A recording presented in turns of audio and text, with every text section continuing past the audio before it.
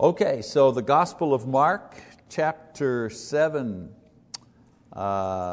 beginning in chapter 7, verse 1. This is lesson number 5, and it's entitled Truth, Tradition, and Other Miracles. So in the first 6 chapters of the book of Mark, the Gospel of Mark, Mark has clearly established his case for the deity of Christ, because that's his main goal. We've talked about that. Basically reviewing here, he's shown that by his teaching, Jesus claimed to be the Messiah. It wasn't just other people were coming to that conclusion. It was like by his teaching, he was speaking with authority. He has described the miracles done by Jesus that could only be performed by someone who had supernatural power. No mere mortal could do those things. And even in describing the reaction of the people, there's the suggestion that they were impressed and they were believing his claims. Some of them were. So Mark also keeps us aware of the difficulties that Jesus was encountering from various groups who witnessed these things, but refused to accept, refused to believe the very things that were happening before them. So Mark is also keeping track of how the non-believers were reacting. Some rejected Jesus and turned away. Others attacked Him, and Mark talks about this. There's also another story, another plot line going on, and the sub-story is of Jesus and His apostles. How Jesus was teaching and developing them as apostles, and how He was shaping their faith, how He was preparing them to realize the very significance of His mission and His ministry. So you've got Him doing things publicly with people, and then that second kind of line of, that second storyline of Him developing His apostles. So now we get to chapter 7 and 8. We get back into this cycle of miracles and teaching as He continues His ministry among the people. So in chapter 7, not going to read this section, it's too long, but I think you're familiar with the story. One thing that Jesus was teaching His apostles was the very great difference between human religious traditions and the authoritative Word of God. These were not necessarily the same thing. The Pharisees had made a life's work out of creating and maintaining an intricate set of religious rules and traditions that were based on the Scriptures, but were not authorized by the Scriptures. For example, the Word of God said not to work on the Sabbath, not to do your regular job on the Sabbath. The Sabbath was there to focus your mind, your energy on God, and also a time for rest. That was what the command was. But the Pharisees invented torturous rules to define, what exactly work was. And for them, for example, lighting a fire, that was work. Carrying more than one stick of wood, that was work. Walking further than so many paces, that became work. So they explained and they monitored and they punished those who broke these rules. Not necessarily the command itself, but the rules that they had made up to sort of protect the command. So in chapter 7, Mark describes a conflict between Jesus and the apostles and the Pharisees over these rules. So we pick up the story, chapter 7, beginning in verse 1. It says, the Pharisees and some of the scribes gathered around Him when they had come from Jerusalem and had seen that some of His disciples were eating their bread with impure hands, that is, unwashed.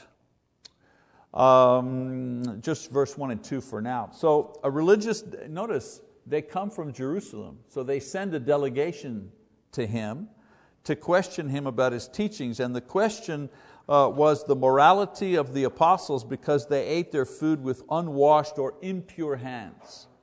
Now the implication was that by extension, Jesus the teacher was also impure. So if your disciples are doing impure things, it must mean that your teacher is somehow impure, somehow teaching you these things. So their reason for this accusation was that they believed and taught that if a Jew came in contact with a Gentile or something touched by a Gentile, they would be defiled or impure, because when they touched their own food and ate it, they would transfer the Gentiles' impurity unto themselves, like bacteria. Okay?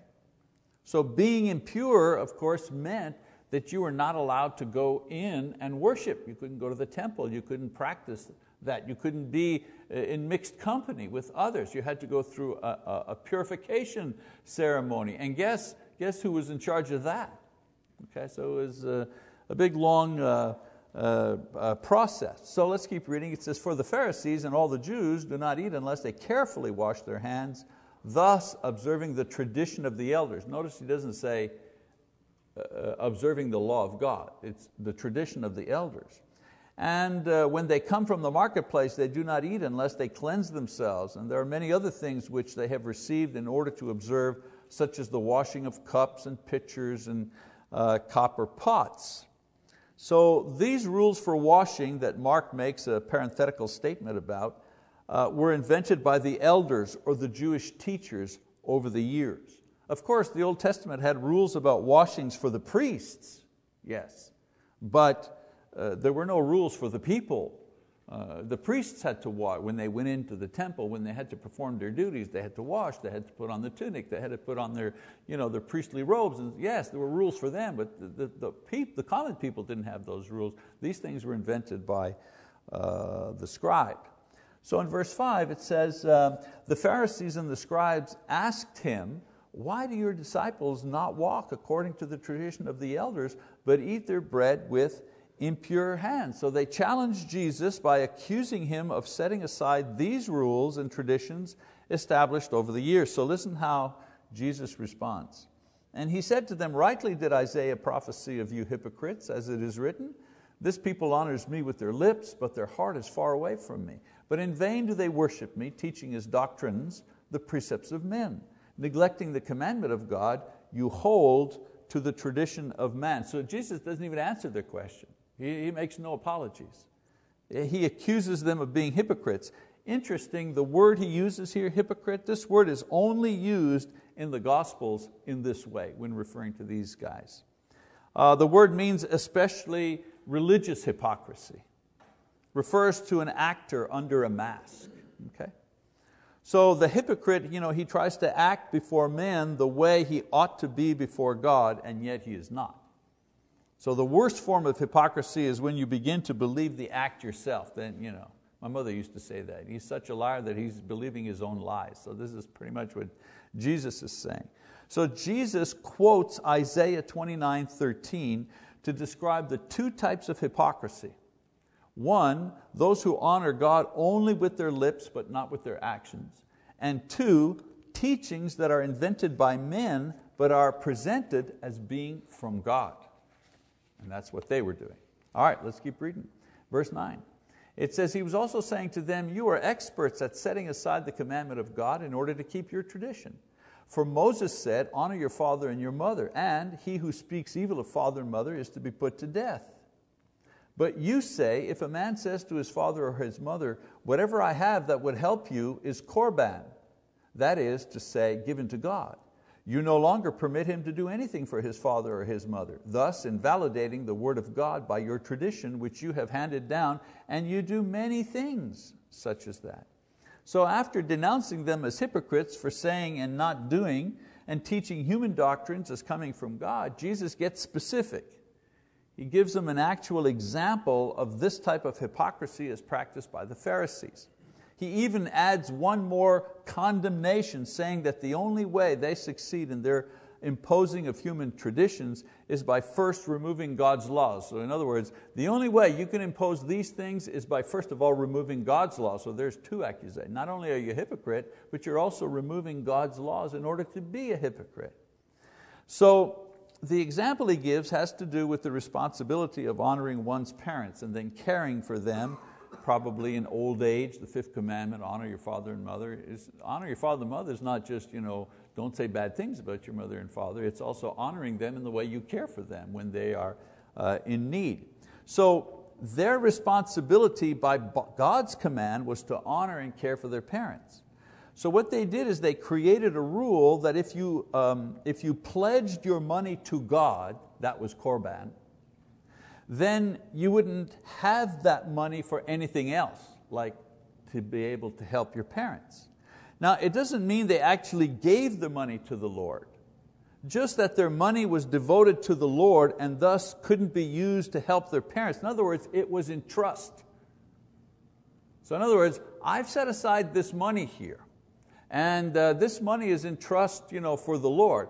And the help that you need from me, well, I can't give it because the only extra money I got is in trust. But that money being in trust didn't mean that it actually went to the Lord. It meant it was frozen for a time. And then when it was convenient, they would unfreeze it and take it back. That was the point. That was the hypocrisy. Okay. So in this way, they kept their money, they didn't help their parents, but they felt good because in doing so, they convinced themselves that they were honoring God. Look at me. I've put money in trust for the Lord. It's different if they said, well, I had money and there was a need and I gave it away and I'm sorry I don't have any for you. No, that wasn't the case here. Okay? So it was a systematic way of preventing and kind of buffering themselves for taking care of the needs, not only of their parents, but needs in their family. So Korban by itself was not a bad thing. Making a pledge to leave money in one's will to donate to the temple, that was a good thing. But not when it outweighed the more important need of caring for one's parents. Okay?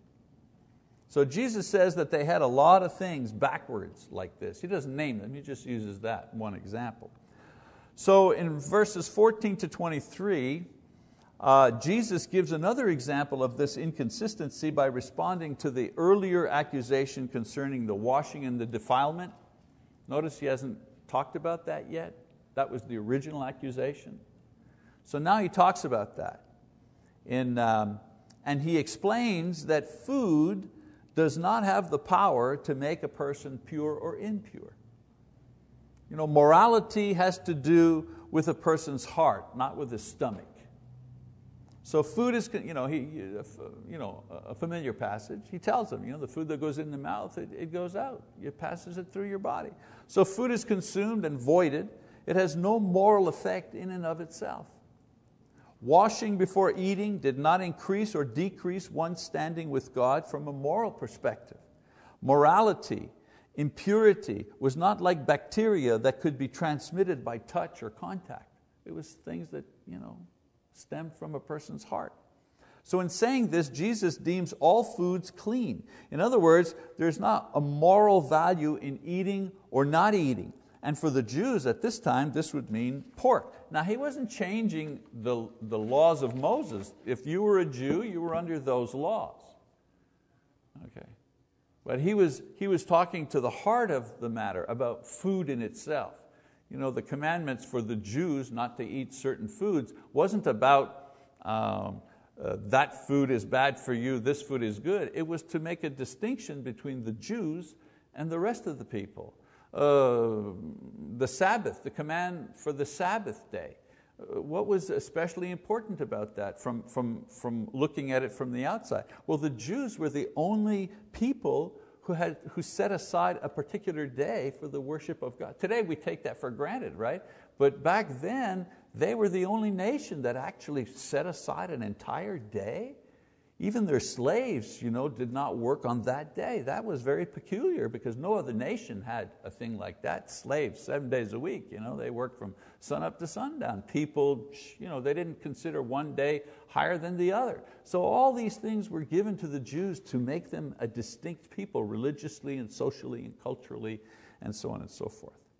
So Jesus also clarifies that the thing that causes impurity are the things produced by what the heart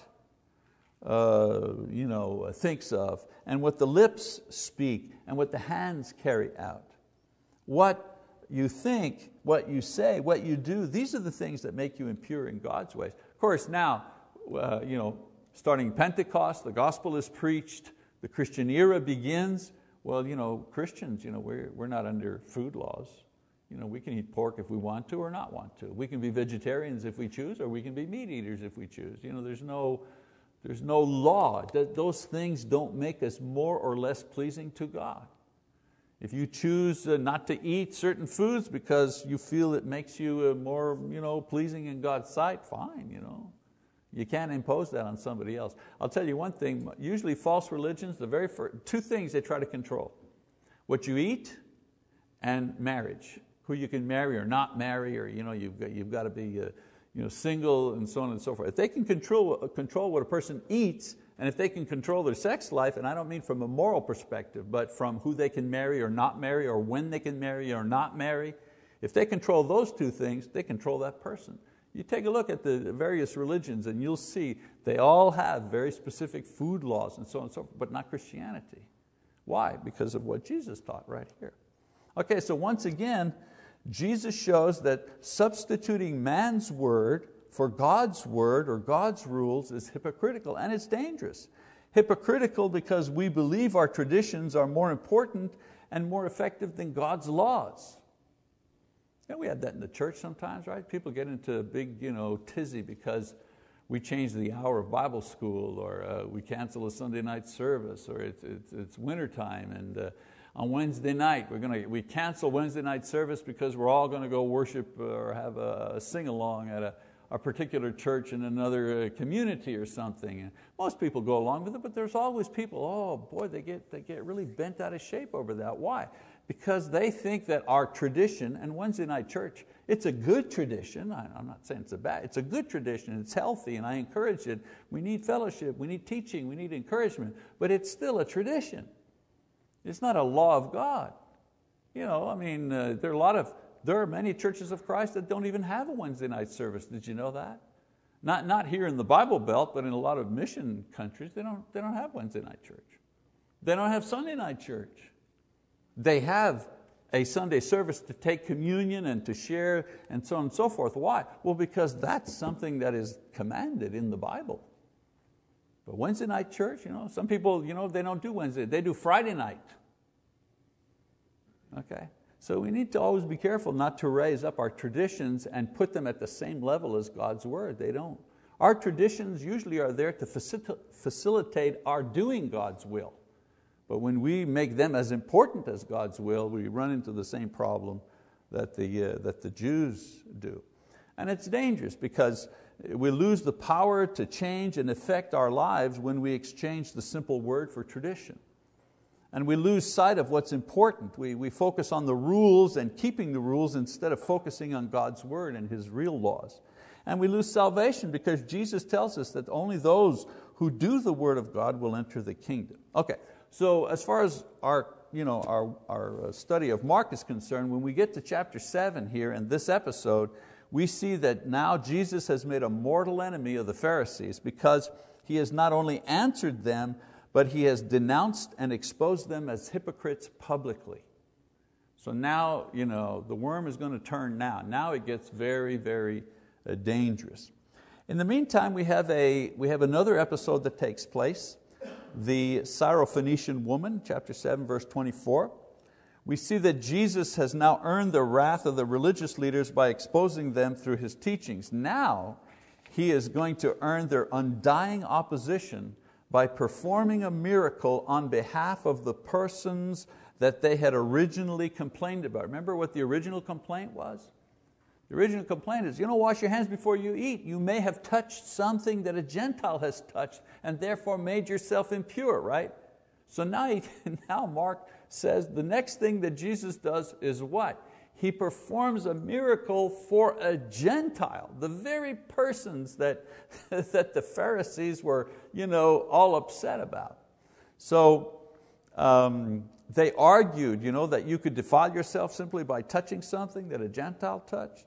So as I say, Jesus is going to do a miracle that will heal a Gentile, and this in their eyes would be a major breach of their laws.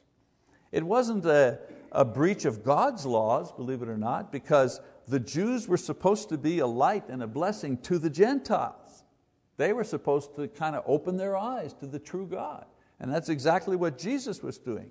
But the Pharisees had so many rules to avoid falling into idolatry of the Gentiles that they completely cut off any opportunity to witness to them or to be any influence to them by the way that they acted. Imagine, you think you could influence someone to be converted to your religion if when they approached you and their shadow crossed your shadow, you crossed the street so their shadow would not cross your shadow? You think you have a big chance in sharing the gospel with them or sharing your faith with those people? I don't think so. So let's read the story, it's interesting. Chapter 7, verse 24. So after this episode, Jesus got up and went away from there to the region of Tyre. And when he had entered a house, he wanted no one to know of it, yet he could not escape notice. But after hearing of him, a woman whose little daughter had an unclean spirit immediately came and fell at his feet.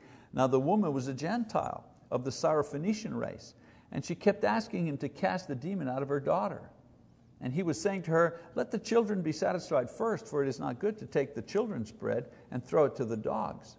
But she answered and said to him, yes, Lord, but even the dogs under the table feed on the children's crumbs. So verse 24, Jesus leaves Capernaum and he goes to the extreme border of the country to avoid the crowds and to avoid the enemies.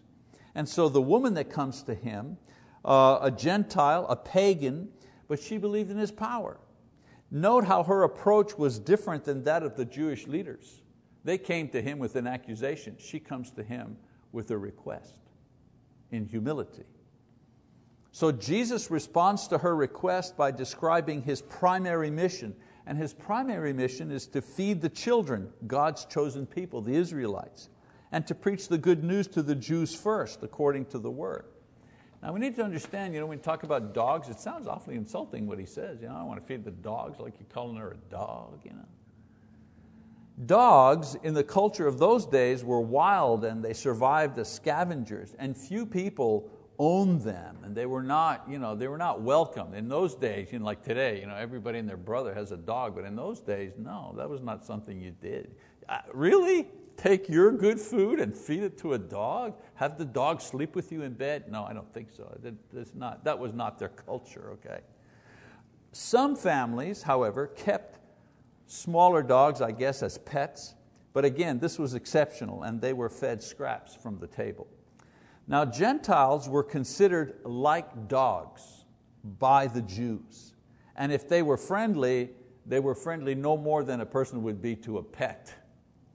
So Jesus uses the word for pets, not dogs, in this passage, and he's saying, let the children eat first, as is proper, because it wouldn't be right to feed the pets with their food. That's what he's saying. So this woman, it's the same thing. You've made a nice meatloaf and veggies and so on and so forth, and yeah, you have your beloved pet there, Shoo, your little pet, you know what I'm saying? Would you really take a plate and make a portion for Shoo, and with bread and butter and the meatloaf and the veggies, and take that and give that to Shoo before you gave it to your kid? Well, no. No, first I'll feed the family, and then what's left I'll give to Shoo. That's how it works. And basically he's using that imagery. Okay? So she understands this. She knows that there's animosity between the two people. She knows how the Jews see her. It took a lot of courage for her, a woman, to go see a man on top of that. So she understands that righteousness must be fulfilled. First things first. But when they're done, she says, don't the pets get the leftover? She's using his imagery and saying, hey, okay, according to your story, the pets still do get some food, don't they? So she understands her position in the community, and she asks only for a small portion. So in verse 29 and 30 it says, and he said to her, because of this answer, go, the demon has gone out of your daughter. And going back to her home, she found the child lying on the bed, the demon having left. So Jesus performs a great miracle, this time at a distance, exercising His will only in casting out the demon. Now another example of Jesus is dealing with this common problem of that era. Interesting to note that Jesus deals with demons and related problems 80 times in the gospel. It was a tremendous issue in those times. Another interesting thing that you see about the demons that are spoken of quite often here in the New Testament, demons never manifest themselves as monsters. Never in the Bible.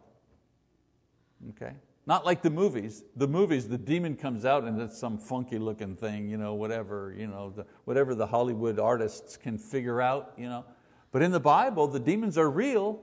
They cause trouble, they're evil, they're of Satan, but they never materialize as some sort of monster-looking thing. So they never manifest as monsters.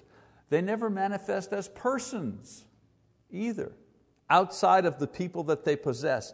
Their presence is only known because of the suffering that they cause. Because the Bible writers say this suffering was caused by a demon. And the writers make a distinction between the suffering that was caused by a demon possession and the suffering that was caused by an illness.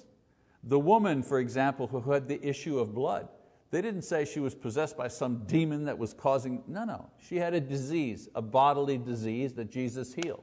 So the writers in every instance always make a clear distinction between the suffering caused by demon possession and suffering caused by illness. Okay? Or suffering caused because someone is born lame or handicapped or whatever. Always a clear distinction between those types of things. All right, so Jesus now returns to the area where the demoniac had lived. Remember we talked about that? Demoniac when it wanted to come with him. And he said, no, go back to Decapolis, go tell your people the things that I have done. So now Jesus goes back to this area. And we read what happens there. It says, again he went out from the region of Tyre and came through Sidon to the Sea of Galilee, within the region of Decapolis, that's the Deca, the 10 cities. They brought to him one who was deaf and spoke with difficulty, and they implored him to lay his hand on him. So a crowd gathers and wants to see a miracle, and they tell Jesus to lay his hands on the man to heal him. So Jesus does miracles to prove who He is, not to put on a show. So let's keep going, verse 33. Jesus took him aside from the crowd by himself and put his fingers into his ears, and after spitting, He touched his tongue with the saliva. And looking up to heaven with a deep sigh, He said to him, Ephphatha, that is, be opened. And his ears were opened, and the impediment of his tongue was removed, and he began speaking plainly. And He gave them orders not to tell anyone, but the more He ordered them, the more widely they continued to proclaim them. What an interesting healing this is. I mean, in one instance, He says to the person, yeah, go home, the demon is gone. He didn't even go there. Here, there's like, He's interacting with the individual. So you have to understand, the deaf and dumb, can't hear, can't speak. So the man is confused. He's facing this strange rabbi. So Jesus takes him aside, first of all. Now the crowd is there messing with him and shouting and so on and so forth. He can't hear, he can't talk. So Jesus takes him aside, one-on-one. And He needs to communicate to the man what he's about to do. Well, how do you communicate to a deaf and dumb man you're about to heal him? How do you tell him that? What do you do? Well, you use some kind of sign language, right? I mean, today we don't say deaf and dumb, I guess we say hearing impaired, that's it, hearing impaired. But he was completely hearing impaired, he couldn't hear, couldn't speak, right? So what does he do? He uses sign language. The fingers on the ears to signal that the problem is in your ears, right? You can't hear. He spits and touches the tongue. Why? To signify what you can't speak. A sigh and a look up to heaven to show where the solution is going to come from. It's a way to communicate that the man's own prayers, the sighing, are now going to be answered. Okay? So he looks at him and he says, be opened. And the fact that the man hears and responds is a sign that the miracle has taken place. Because the man, right, speaks. So verse 37, he says, they were utterly astonished, saying, He has done all things well. He makes even the deaf to hear and the mute to speak. So once again, Mark comments that the reaction of the people demonstrates that they were convinced that these were legitimate miracles. All right, feeding of the 4,000. We need to move a little bit here. Feeding of the 4,000 is chapter 8, verse 1 to 21. Well, here in verse 1 to 10. This is the second time that Jesus performs this miracle. If you read some commentaries, sometimes some of the scholars, they say, oh, well, it only happened one time. It only happened one time. But no, Mark records it twice. So you know that it's the second time that he does this miracle because Mark would not have repeated the description of the same miracle twice. None of the gospel writers ever do that. Now, some of them describe, Mark will describe a miracle that was in Matthew, or Luke will describe a miracle that was in Mark, but Luke never describes the same miracle twice in two different places in his gospel as Mark does. So Mark describes the first instance of the food being multiplied, the bread and the fish being multiplied in chapter 6, and then he describes another instance, same type of miracle, in chapter 8. So it's a similar situation, a similar outcome, but the people and the location are different in both instances. Now this miracle actually sets the stage for teaching that Jesus will give His disciples after they leave this place. He warns them about the Pharisees and their teachings. Remember, this whole section started with the Pharisees showing up, right? And challenging Him.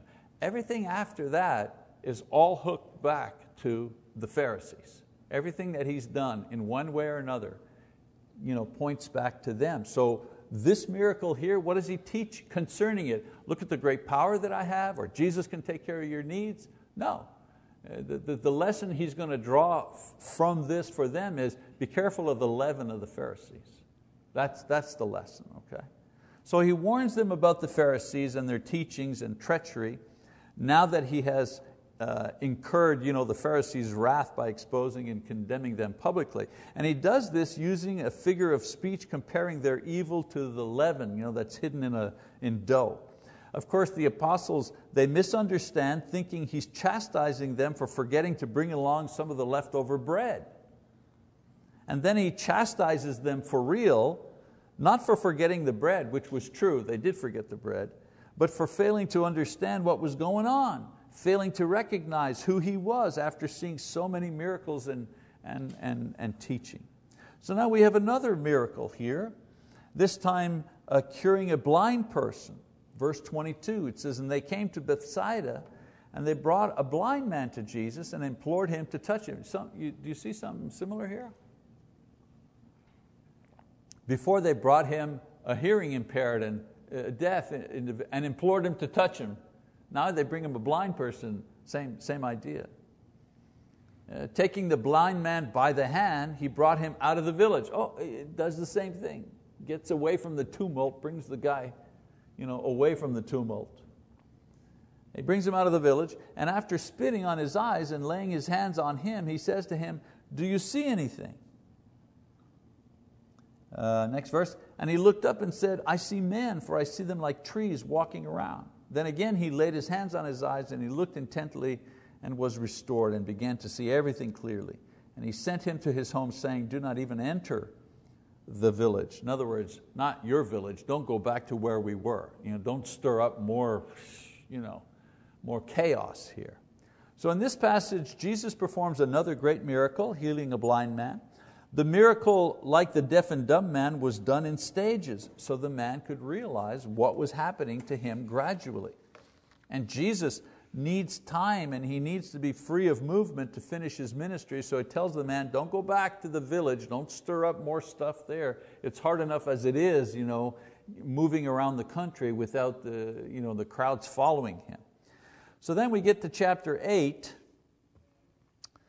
and it seems that the gradual opening of the man's ears and the man's mouth, and then the gradual opening of the blind man's eyes, these miracles also serve as a kind of a symbol or a metaphor for the gradual opening of the eyes of the apostles and the gradual opening of their ears to understand and to see exactly what is going on. The people He healed, they could talk to each other. He could now hear what people are saying to them. The blind guy could actually see what was going on.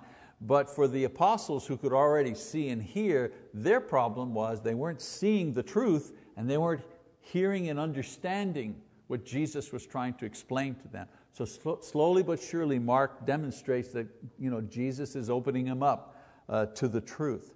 So now Jesus asks them directly, who do they think He is?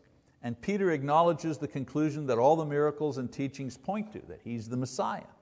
And with this confession, Jesus His first goal with His apostles has finally been reached. You see the balance there? The healing of the blind and the deaf, and the opening of the minds and the hearts of the apostles. The blind and the deaf could see the natural world, what is going on, and hear, and so on and so forth. But the apostles now, their eyes were open and their hearts were open, not just to the natural world, but to the supernatural world, because they finally say, well, you're the Messiah. You're the Son of God. Okay. And Peter declares it.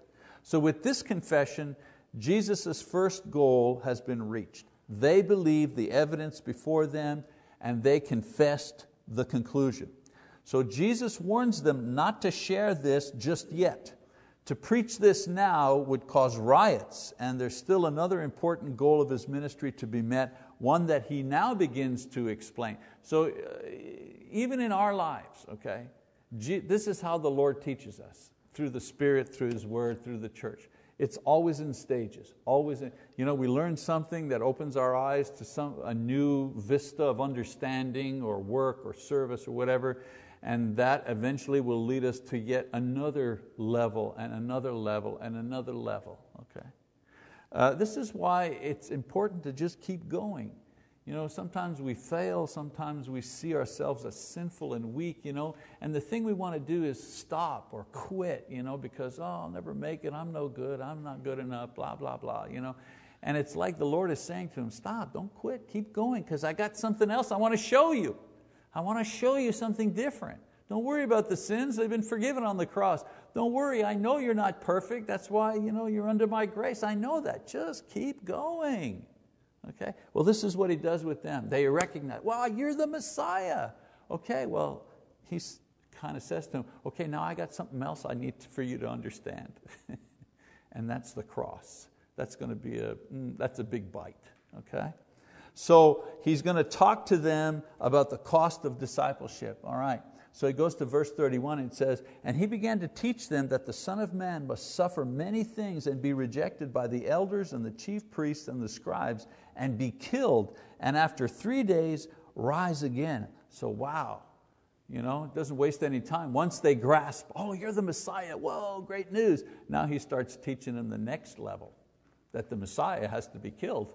Because if you read your Old Testament properly, you'll understand, Isaiah especially, the suffering servant, you'll understand that this Messiah is going to be killed. He's going to be sacrificed for the sins of men. So He begins to describe the purpose of His ministry, the reason that the Messiah has come, and the final end.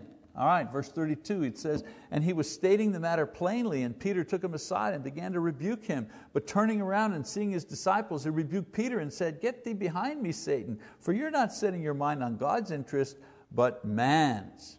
So Peter's reaction is not one of acceptance and reverence, but worldly and fearful. He dismisses Jesus' words as a bad plan. He even overlooks the news of the resurrection. His idea is that the Messiah's coming is going to bring a blessing to the Jews. They're going to rule. As an apostle, He's going to be on the A-team. It's going to be the old days, the days of the golden period, and He's going to be part of the leadership of that. Peter didn't want a dead Jesus, suffering, rejection. That was not his idea of the glorious Messiah, and especially his own role in bringing the Messiah to the Jews. Jesus rebukes his selfish ambition as being motivated by Satan, the flesh, not God, not the Word. So we finish up and it says, and He summoned the crowd with His disciples and said to them, if anyone wishes to come after me, he must deny himself and take up his cross and follow me. For whoever wishes to save his life will lose it, but whoever loses his life for my sake and the gospel will save it. For what does it profit a man to gain the whole world and forfeit his soul? For what will a man give in exchange for his soul? For whoever is ashamed of me and my words in this adulterous and sinful generation, the Son of Man will also be ashamed of Him when He comes in the glory of His Father and the holy angels. So Jesus establishes the criteria for those who want to be disciples. Of course, that includes the apostle. I'm the Messiah? Okay, well, this is what the Messiah is going to have to do. He's going to suffer and die, but He'll raise again. And do you want to be the disciples of that Messiah? This is what you've got to do. He reads them the riot act. They believe He's the Messiah. So as the Messiah, this is what He demands of His followers and why He demands it. He demands that each of them choose who they will follow. And if they follow Him, He will save them. And if they don't, well, there's nobody else that's going to save them. Tough choice. So until this time, it's been a wonderful ride for these guys. It really has. I mean, great teaching. He opens their eyes and their hearts. Tremendous miracles to awe them. And remember, they're with the guy who's doing the miracles. It's like the governor. The governor gets on the plane. I remember once Governor Keating, he was on the same plane as I was, and he was rushing, and I got on with the governor. The governor, his bodyguard, and then I got on to a plane. I mean, he was going to Dallas, whatever. And people were looking at him, oh, hi governor, hi governor. And then they're looking at me, I'm a nobody, but I was walking 3 feet behind the governor. I was somebody for 10 seconds till I went to economy. And he stayed in first class, you know what I'm saying? So these men, they're with the guy doing the miracles. The crowds, the 10,000 crowds that are following him everywhere, they're with that guy. So it's been a good ride. He's put down the Pharisees who had restricted them for so long. He feeds them, He heals them, He encourages them. He takes the brunt of criticism on Himself and protects them. So it's been a good ride. But now Jesus says, it's time for you to make a choice, to take a stand. You're with me or you're not with me, and your soul depends on this decision. And so, this is the choice of every believer and every disciple and every follower and every student of Christ. Somewhere along the line, you have to make a choice. And after this critical point, Jesus will continue the cycle of miracles and teaching and will open the eyes of His apostles even more as He leads them to the climax of His ministry, and that of course will be His cross. And of course that's not the end for them, they just keep on going after that. But we'll continue this next time. So there's lesson number 5.